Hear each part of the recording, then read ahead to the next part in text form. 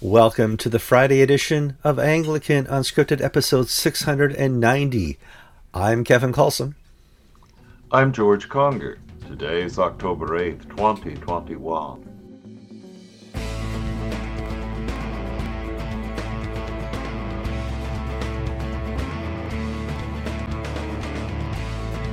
All right, welcome to another program of Anglican Unscripted, the Friday edition.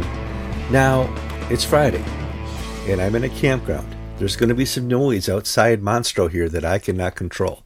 Right now, the guy behind me, he's packing up his trailer, and you'll probably see stuff in the curtain behind me as they're trying to do what they need to do to get pack up and move on to wherever they're going. Jill and I are staying here in the Mammoth Cave area. People keep asking, Kevin, where are you?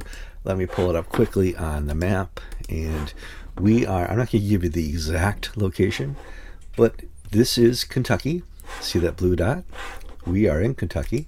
And if I zoom in here, there's Bowling Green. There is Mammoth Cave. And that's where we're going to go visit this afternoon and tomorrow and take the tour of the cave. But lots of people seem to like Mammoth Cave, and lots of people who have loud trucks like Mammoth Cave. But we'll get through this. Don't worry about it. George, how you been doing? Just wonderful. Actually, wonderful and awful. It's been a very busy week at the parish, getting ready for the fall season, the start of Christian education, and we had some very difficult deaths this week. We had a suicide, and we had someone dying from after battling kidney failure, and these were all very emotional, very difficult deaths of people well known, well loved in the community and in the church. But it's a part of life, of birth and death. Previous weekend we had marriages and baptisms. This weekend we had deaths. So it goes back and forth, but it's all part of the wonder and joy of being a parish priest. You get to be in the people's lives right at the most important points, and you're able to be there and help share the love and power and peace of God in joy and in sadness.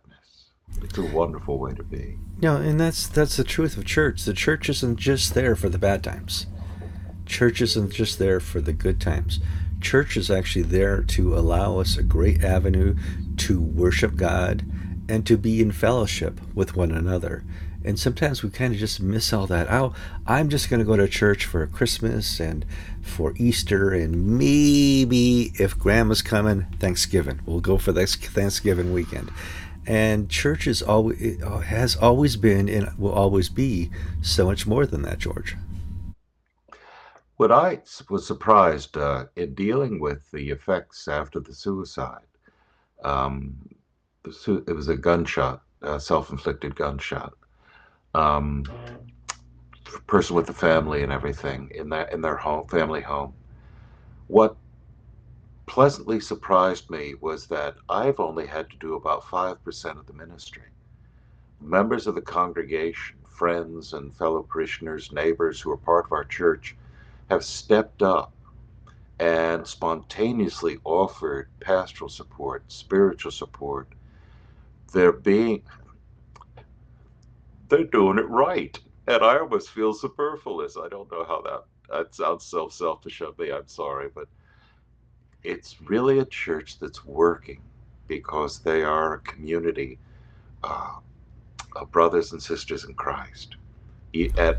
And they're there when the bad times happen and the good times happen. And it's a joy to be part of such a wonderful place. Yeah, I remember a influential priest in my life, and this goes back to the 90s. He said, my job here as your priest is to work myself out of a job, to raise up the Mm. laity, raise up the deacons, raise up everybody who is part of this church body to perform at every level.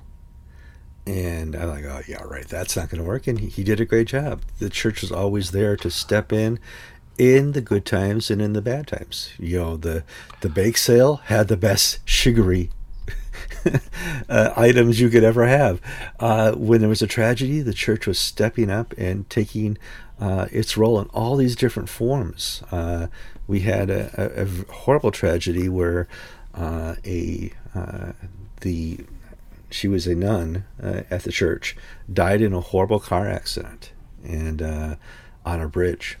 And the whole church suffered, grieved horribly, but they all stepped up. And this new rector at the time had very little to do in this because the church took and stepped into that gap because that's how they were trained to do. Emotionally, that's very frightening for me because I guess I want to control things or be in charge or seem to be doing stuff. But logically and spiritually, I know this is the way God wants it to be, where it's the community that ministers and I help lead the community, not me doing all the ministry and everybody else just sitting around waiting for me to act. So I'm learning, even after 25 years, I keep learning the lessons I've been taught, and they were true, and they are true. All right, well, let's get on with the program. If you have not liked the show yet, you're already a couple minutes in. Click that like button on Facebook or YouTube. It's got the thumb. You can't miss it. Even if you don't like the program, just click it because it keeps advertising. It's a free way for us to advertise. We have a podcast. If you just don't want to see two men talk about church news all day long, you can listen to us. We got great voices. We know what we're doing here. If you have a comment and you say, George, you're mispronouncing a diocese really badly, or you've misidentified it, well, there's where you go. You go in the comments and said, you meant this, not that. And or correct us or enhance our stories or add your opinion. Please do that in the comment section. If you have not subscribed yet to Anglican Unscripted, go to our Facebook link and there's a little red rectangle. You click subscribe and up pops a little bell. The bell, if you click that, gives you instant notifications whenever I upload a show, which we try to do every Tuesday and Friday. There's a little background noise here because people are moving out, so if it gets loud, I'll turn my mic off and I'll look at George and he can pick up the conversation. It's Friday at a campground. George, good news stories. First, I want to talk about is there's now a vaccine for malaria. What took so long? What, it's just like you and I, every time we would travel to Africa, we'd have to go to our doctor. We actually had a infectious disease clinic in Watertown I would go to, and the lady there would say, well, give me your yellow card. And I hold up my yellow card. And she says, where are you going? I'm going to go to Uganda. Oh, you need this, and this. And she'd give me 3 or 4 shots here, there, and there. And I go, well, what about malaria? Well, we don't have a vaccine for malaria. I have a yellow pill that you have to take when you're in Africa for malaria. I said, okay, fine. George, we no longer have to take the yellow pill, but thousands, if not over time, millions of people will now be saved from the devastation of just getting malaria. But children under 10 suffer greatly and have a high mortality rate. This will end that. Oh, but the discovery of a vaccine against malaria, I don't know where it stands scientifically as to whether it's a once and done or if it's an annual. I don't know where those things stand. And I don't know how much it will cost, whether this will be prohibitively expensive for the developing world, be some like the AIDS, early AIDS drugs were. But if this is true and if this can be distributed where it's needed, this will make a tremendous change in the quality of life of people in the developing world. It would be a paradigm shift, akin to what we saw here in Florida in the 30s when they introduced air conditioning. Before the 1930s, Florida, unless you were a good old boy farmer or a cracker, as they called him, it was not really livable for 3 or 4 months of the year with the heat and the mosquitoes and the humidity, certainly in the interior portions. Then air conditioning came along, and we went from 3 million to 30 million people. Well, I think Walt Disney helped a little bit with that as well. But, it is True. Amazing the technology that brought in the ability to have a good existence in places like Florida, Texas, and Arizona. Mm-hmm. Yeah, you couldn't live in large parts of Texas or Arizona because of the humid heat without air conditioning. there are parts of Africa that are underpopulated, have wonderful natural resources, but people can't really live there because of the deleterious effects of mosquitoes and the malaria. And if this has been overcome, God be praised. Yeah, and I think, we don't, once again, and this is the great vaccine debate, obviously. People who, I'm not going to get vaccinated for COVID, are all in favor of a malaria vaccination and making it mandatory for those who live in a place where malaria is, in certain portions of this world, much more deadly than COVID, and especially for the younger population. Well, I think the difference is hesitancy for a COVID vaccine in the United States, and I can only speak to my experiences with that. I'm not vaccinated. I encourage others to be vaccinated. But a large part of our African American community is not vaccinated, and they don't trust the government. And the whole vaccine issue of COVID has been politicized. If you remember, during the campaign for president, Kamala Harris famously said she would not take a vaccine put out by the Trump administration because she didn't trust them. Well, she won, and she and her boss, Joe Biden, are saying you must now take these vaccines. And they're wondering why people don't trust them. Well, it's all part of politics. Mm-hmm. It's just one of probably the great news story of the decade, if it's true. So we shall see. I mean, you get the first reports. Vaccine for malaria. Yay. Well, vaccine for malaria, how often do I have to take this vaccine? Like we said, smallpox, that's a one and done. They have a certain vaccine there that builds up the antibodies forever in your body. We know with COVID that they're unsure of how long COVID will remain in effect in your body. Every day there's a different report with COVID. This will last for years. This will keep you out of the hospital. This will last for weeks. The CDC is constantly putting out different information about COVID, and that's leading a little bit to distrust here in America, in the West, as to whether or not people should get the vaccine, George. Well, COVID, I think, is a unique circumstance of a politicized medical decision. If you can remember back to the election campaign, Kamala Harris and Joe Biden were quite vocal in saying that they would not trust a vaccine coming out of the Trump administration because it hadn't been tested thoroughly, it had not gone through all the double-blind random tests, and they were worried that the vaccine approved by the Trump Food and Drug Administration would be a political stunt. Well, now that they're president and vice president and they're calling for Americans all to be vaccinated, they don't seem to understand that the political distrust that they had 2 years ago, a year and a half ago, is shared by many on the other side of the spectrum. And here's the kicker. The majority of whites are vaccinated at this time. It's the African American community in particular that is not vaccinated. So one of the knock-on effects of these laws, like in New York City, that requires you to have a vaccine passport to enter a restaurant or a theater, is that you're introducing a form of segregation or Jim Crow laws, because 8 out of 10 blacks in New York, I think is the latest statistic I saw, are not vaccinated. And so in essence, you're closing them out of restaurants and social life.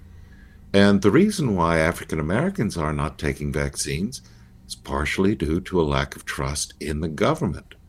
They don't necessarily trust the government in Washington will be actually looking out for their affairs.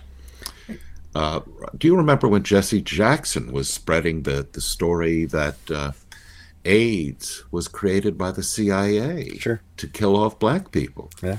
Now, the KGB was actually revealed after the fall of the communism to be peddling that story as disinformation in the third world, that this was a CIA plot to kill off minorities. But unfortunately, many societies began to believe these things, and the tendency to believe in conspiracy theories has not been helped by the politicization of the COVID crisis. Well, let me give you here an example of talking about trust in government. Jill and I are currently outside of Mammoth Cave this week camping, and we're going to go visit Mammoth Cave later today after I finish editing the show. And if you look here, we're up in the Kentucky area, and you zoom down here, and this is Mammoth Cave. It's a national park within the United States, and millions of people come here, and they go into the largest cave in the world, Mammoth Cave. Mammoth Cave was not always a national park. Back in the 1700s, 1800s, this was settled by people who came over on boat, and they said, I'm going to be a farmer. They grabbed up the land around here with the little land certificates that were given out by the government, and they bought acres of land for on the cheap, very inexpensive, and they started setting up farmland. They cut down the trees around the Mammoth Cave area, and they became farmers, and they would hire sharecroppers. And there were a large community of about 600 people in the Mammoth Cave Park area, with the sharecroppers who would help tend the fields, plant the crop, tend the crop, and take the crop out at the end of the year. Kentucky said, listen, we have this wonderful, extravaganza called the Mammoth Cave. We want to buy up the land and donate it to the national government so that the U.S. can have this as a national park system. The only way you can do that is to kick out the residents. And so they made a deal where they would buy up your property at the going rate, and whether or not you liked it, you had to leave. And that's called eminent domains. It's a law we have here in the U.S. where the government can force you to leave. Well, that's great, except they did this in the Depression in the 1920s. And they took a whole community of people who were farmers, and they moved them to a city just down the road called Cave City, and said, you're going to have to find work here, you're going to have to set up your lives here and start businesses and do what you want to do here. And they also took the hundreds of sharecroppers and displaced them who had no place to work. And there is, to this day, generations of people in Kentucky who do not trust the government for starting the national park system with Mammoth Cave because of the eminent domain. You're from Pennsylvania. When the interstate system went through there, they bought up all this land and displaced farmers and people in the suburbs and said, we're going to put an interstate here. And that was horrible to Pennsylvania. They distrust their government. No government should be able to do this. Well, ouch. Well, it's actually, I hate to say this because it makes me sound cynical, but it's who you know. Yes, My grandfather had right. a very good friend who he had a horse farm that the U.S. government wanted to buy. It happened to be in a place called Valley Forge. And he made a fortune selling his land to the government to start Valley Forge Park, because what he would do is he bought up all the small farmers around him, and then when the government finally came to condemn the land to create the park, they only had one or two owners to deal with, and he was able to basically make a killing because of advanced information and knowing people in the process. Yeah. So we went out to Rocky the eminent Mountain. domain makes some people very wealthy. It does. And it hurts other people. When we went to Rocky Mountain National Park out in the Colorado area, there were people there who had made deals that the government will give you our place for free if you let us live here till we die.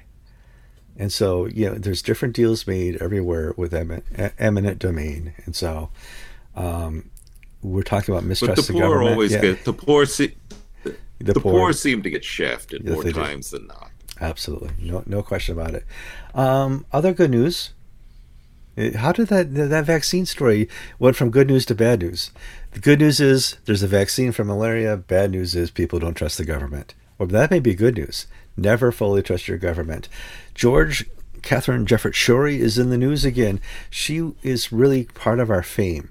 Was reporting on her as presiding bishop of the Episcopal Church and some of the things that she did as the presiding bishop. Certainly the formation of the ACNA occurred under her tutelage and watch. And so it's nice to see that she's back in the news. What is the story here, George? Well, Catherine Jefferts Schori is responsible for our greatest ever day on Google rankings. When back in the day when the Drudge Report meant something, when Drudge picked up our story about Catherine Jefferts Schori saying that Paul had no business casting out the demon that possessed the slave girl in Ephesus because she was an autonomous person and he was just a man forcing him on herself. Catherine Jefferts Schori was the gift that kept on giving. She was Miss Malaprop. She would just say the wrong things at the wrong time. And she wasn't particularly good at her job, and so she just gave us fodder for story after story after story that just sort of, it was our breakout, really. We owe her a lot. We owe her a lot. We owe the leadership of the Episcopal Church, who said this is our new leader. We owe some conservative bishops who voted for her. It was a definite time of transition with the church, where we're going from a blogging atmosphere of protest within the church to a more of a news reporting atmosphere in the church. And Anglican Ink. and Anglican Scripture, we're not blogging or vlogging. This is news. We're sitting here trying to get the story as correct as we can.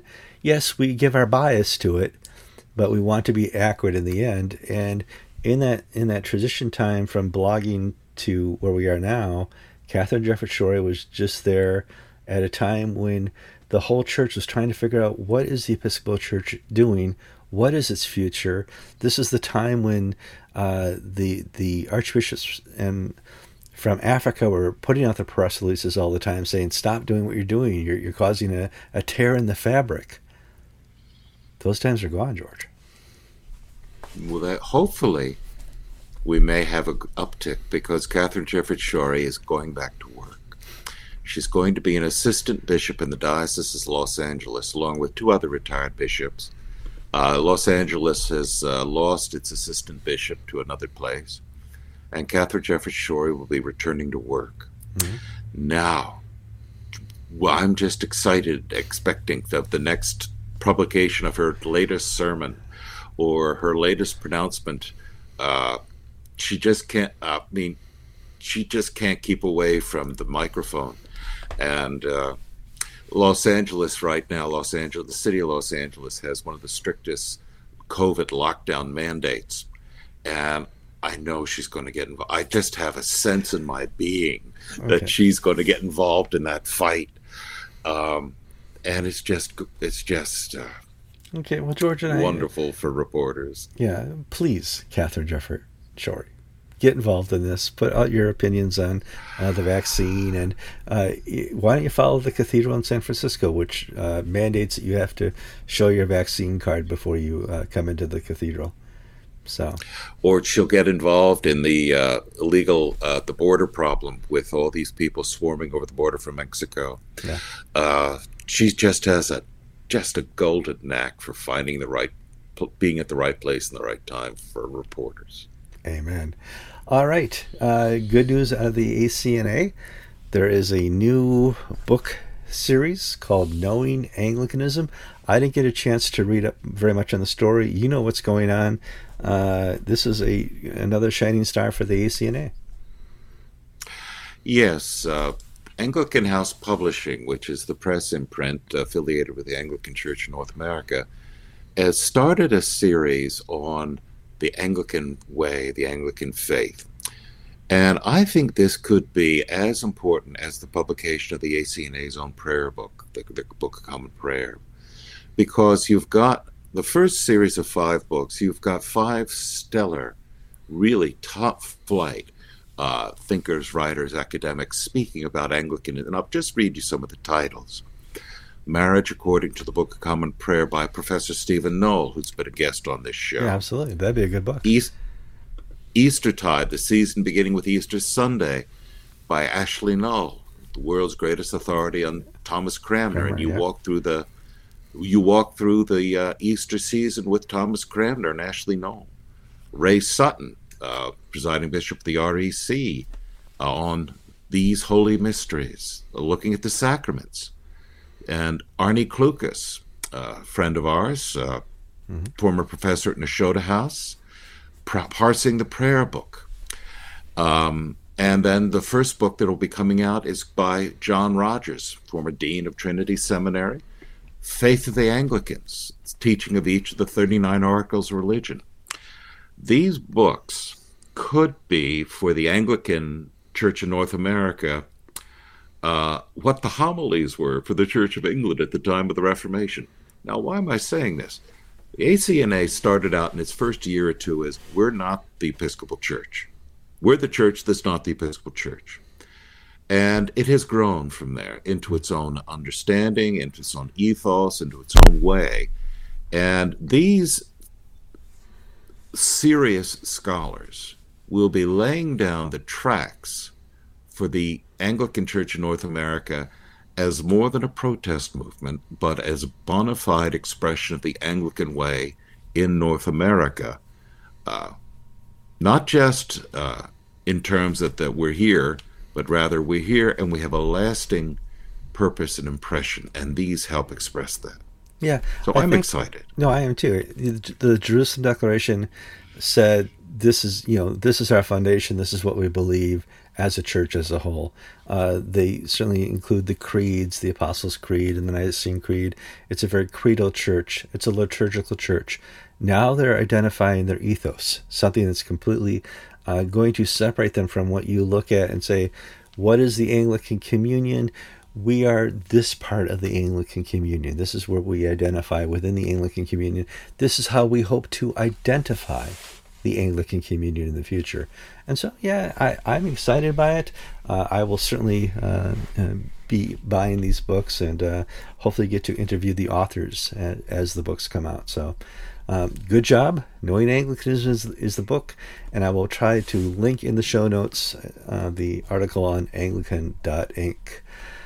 Next story I have here is the Episcopal Church released their numbers for 2019-2020. Part of these are COVID numbers. They talk about the ASA, which is the oh my gosh, brain died. Average Sunday attendance. Average Sunday attendance that people report. You always see like a vestry person going back and write down how many people are in the counting forward from the back of the church attended. That's the ASA, and they do an average for the year who attended when.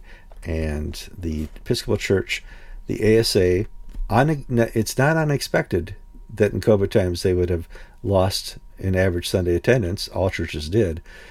I think what's unexpected is the amount of, and I think we should talk about that, George. Yes. If you really want to do a deep dive in the numbers, go to Anglican Inc., where we published the source material, and Jeff Walton of the IRD has a really good article summarizing all this information. But the membership of the Episcopal Church fell 4% to about 1.57 million. But more importantly, ASA dropped 12% and is now below 500,000. It was 458,000 in 2020. Now, the numbers were basically only the period January 1st to March 1st, because the COVID lockdowns began beginning of March. And we need to say that the ELCA and the United Methodist Church have posted similar declines. But what is surprising for the Episcopal Church is that its finances were hit. The plate in pledge dropped $59 million from 1.35 billion to 1.29 billion. No, billion. Okay. And in 2020, the inflation rate was pretty low. So that it's surprising. The Episcopal Church has never really taken a tremendous financial hit. Now, this is not a tremendous financial hit, but it is significant nonetheless. And if you look at the diocesan numbers, some dioceses just were blown away. I mean, I don't know what happened in them, whether they had squirrely way of counting or whether the people really were staying out. but some dioceses were tremendously impacted, losing a quarter of their attendance in 2020. Yeah. Now, again, it was a COVID year. It was COVID, but I saw, in talking to Jeff through email, he said some of these numbers were representative the pre-COVID. COVID really hit in March. March is when the churches were shut down, and these numbers don't reflect Easter, which was pretty much canceled in the Episcopal Church and all churches, and other holidays when people really attend. So, I don't know. We'll have to see what straightens out in 2021. But weddings for some of the pastoral services, weddings down 46%, children's baptisms down 67%, adult baptisms down 57%. Those are just frightening numbers. My diocese, I believe, Central Florida, had a double-digit decline in average Sunday attendance, which to me was frightening and surprising at the same time. My parish was an outlier. We were hit in that our income fell 28%. We had $306,000 in 2019, but only $220 in 2020. But at the same time, as our income declined 28%, our attendance rose 22%. So we finally wound up at 277, adding 40, 50 people over the year. So I don't really know what's happening in the wider diocese because it really wasn't reflected here.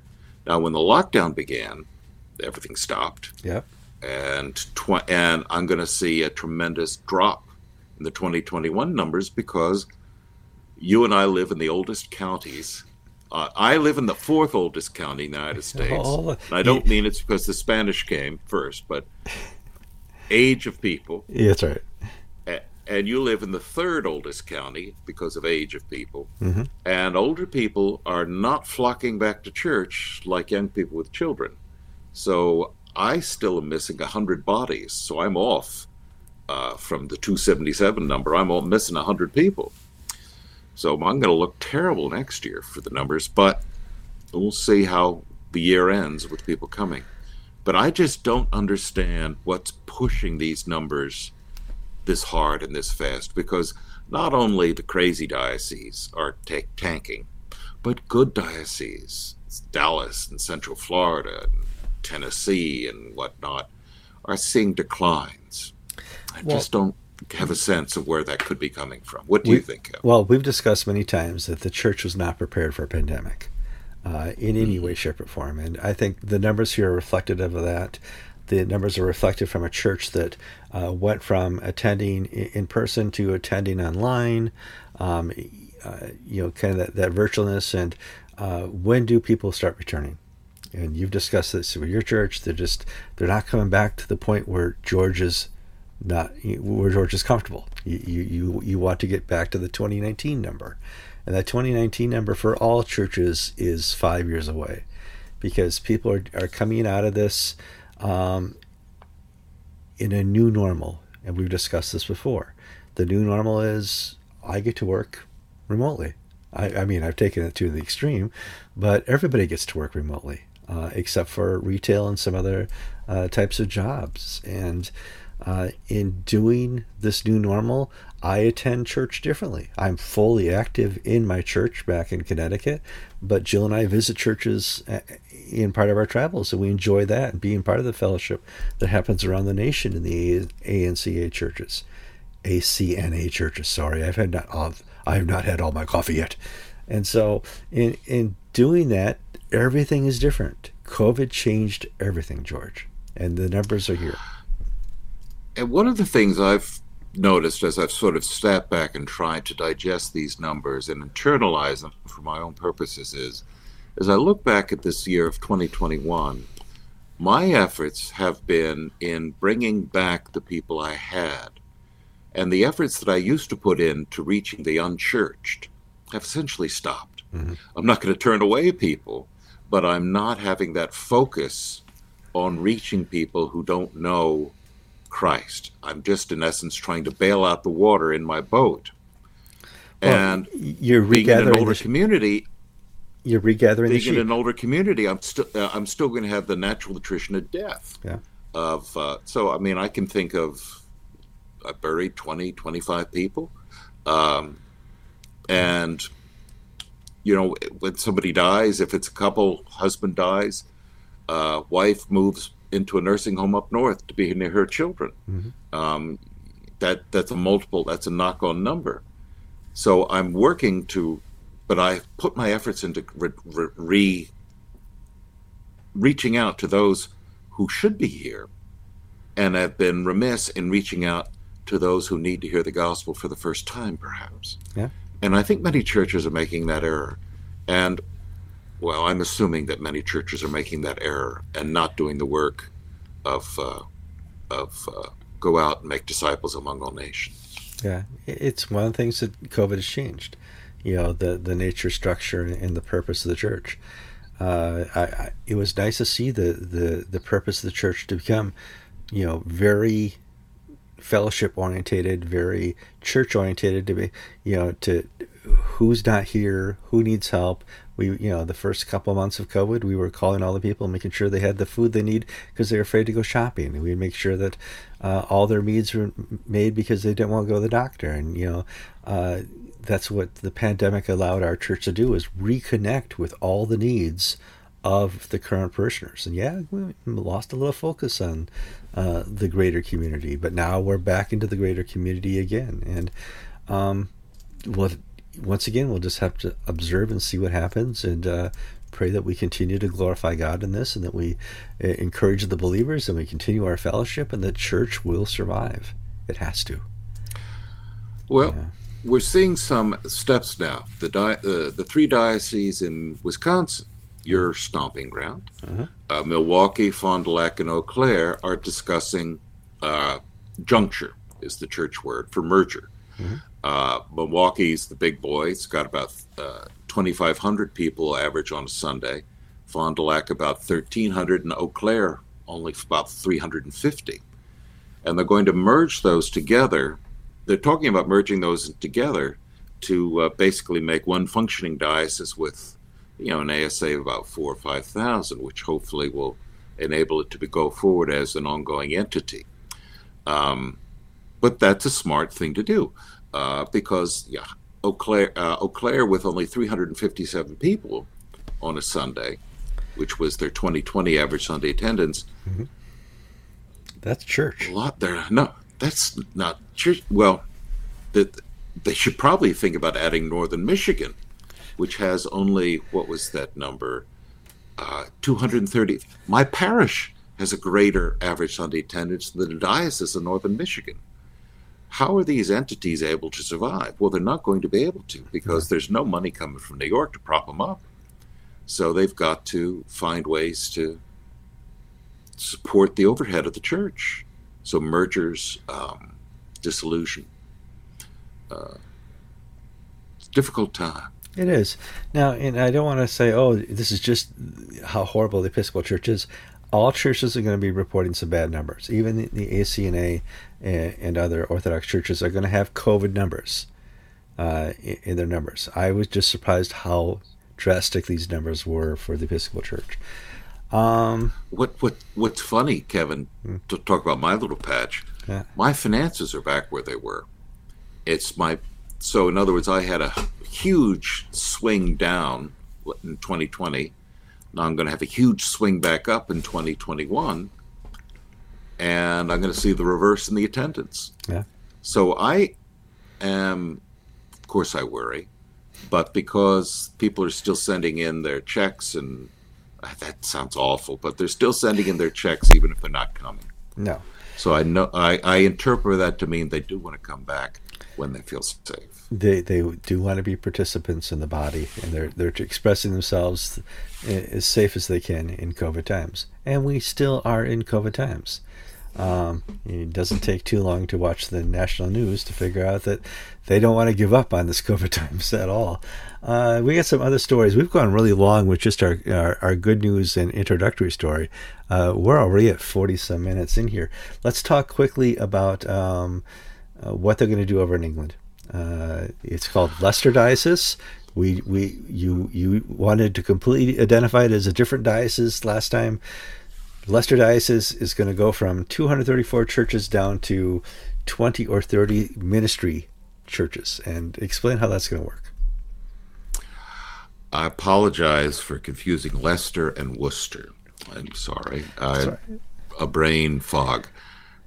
Tomorrow, Saturday, October 9th, the Diocese of Leicester, his synod is going to debate changing its structure from 234 parishes to 20 to 25 minster churches. These minster churches, in essence, would be regional churches that would have forced paid staffers, both clergy and lay. And these they then would be responsible for 10 to 15 of these former parishes, akin to a Methodist circuit rider. Now, this plan is predicated on lay people stepping up and being more active in the life of the church, providing more pastoral care, and having, in essence, the priest just be a visiting priest and Eucharistic celebrant, and for all intents and purposes, devolving pastoral care and support to lay people or to maybe non-stipendiary deacons and stuff like that. The impetus is costs. The diocese wants to cut the number of paid clergy by about 20 to 25%. They want to add additional administrative staff to manage these minster churches. And the commentary that we're getting from England is this is an appalling idea, liberals and conservatives say, because it's destroying the parish system. That by super centralizing everything and having the priest just be a itinerant preacher who dispenses communion as if he were a vending truck or a food truck, you're breaking the whole link of people with their parish. Things are bad, but this will only make things worse, is the argument we're hearing. Yeah. Well, and I remember reading some early history about the Episcopal Church within the United States here, that many parishes, especially on the East Coast, would have morning prayer on Sunday, not the Eucharist. Once a month they would have the Eucharist. And that dynamic change where we're going to have the Eucharistic, right, one or two every Sunday. We will have less of a traveling priest situation. And the church has gone through many dynamics over the years. This, like you said, is kind of the Methodist mantra of traveling priest here, from what I can see. Well, I don't want to be heard knocking the Methodists by any means, but rather I'm saying that the Church of England is plagued by a lack of enthusiasm from its lay people, partially because its clergy don't do a good job, and they're just choosing the worst possible solution, I think. They're playing to this church's. The church's weaknesses are it's over bureaucratic, overly centralized, too many drones in middle management, and they're going to add middle management, get rid of the actual people who do the job of ministry, and then say that, the lay people will pick up the slack. It's not going to happen. Yeah. I just can't see this working. Now, there are also legal issues involved because these parishes are freestanding institutions that have their own, that appoint patrons and livings and things like that, and the parish councils have some authority. Does the Church of England really want to strip the parish councils of all their authority and get rid of the way they've done things for 1,500 years? I don't know if it's such a good idea. No. Next story really quickly. This goes to the bureaucracy that we just talked about. Stephen Kurt, who initially complained about a clergy person who was sexually impietist, big word there, and was turned down at the diocesan level, at the leadership level. They didn't want to investigate this person. He took it to the authorities, and I may have the story wrong. I didn't read the whole article. Give me the Stephen Kurtz. Earlier this year, we reported about the Reverend Stephen Kurt, vicar of Christ Church, New Malden, which is in the Diocese of Southwark. Mr. Kurt reported that there was a layperson in the diocese who was violating safeguard norms. And he reported this to the diocese. The diocese basically took no action.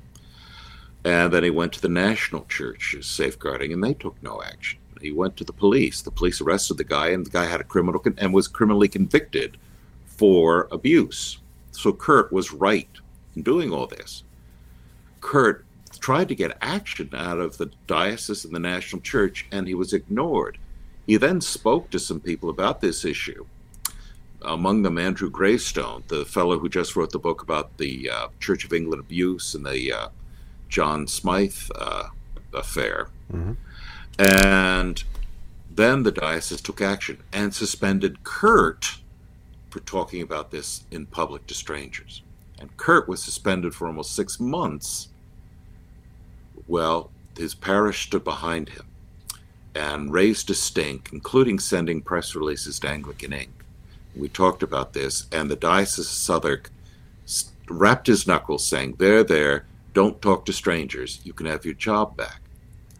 And now it's been 12 weeks, and the bishop or the local leaders have not gone to Kurt and basically had any sort of conversations. And what this is saying is that they're not serious about safeguarding. They're serious about safeguarding jobs and creating flyers and pamphlets and PowerPoints and talking a good game. But actually, when it comes to doing something, they don't want to do it. And when people who do things, like call the police, they're punishing them. My opinion is that the Church of England, this story, I encourage you to read it on Anglican Ink to get the full details. This story just strikes me how appallingly awful the management culture of the Church of England is right now. This is the sort of thing that would cause Martin Luther to nail some stuff on a cathedral door somewhere. Yes. It's that bad.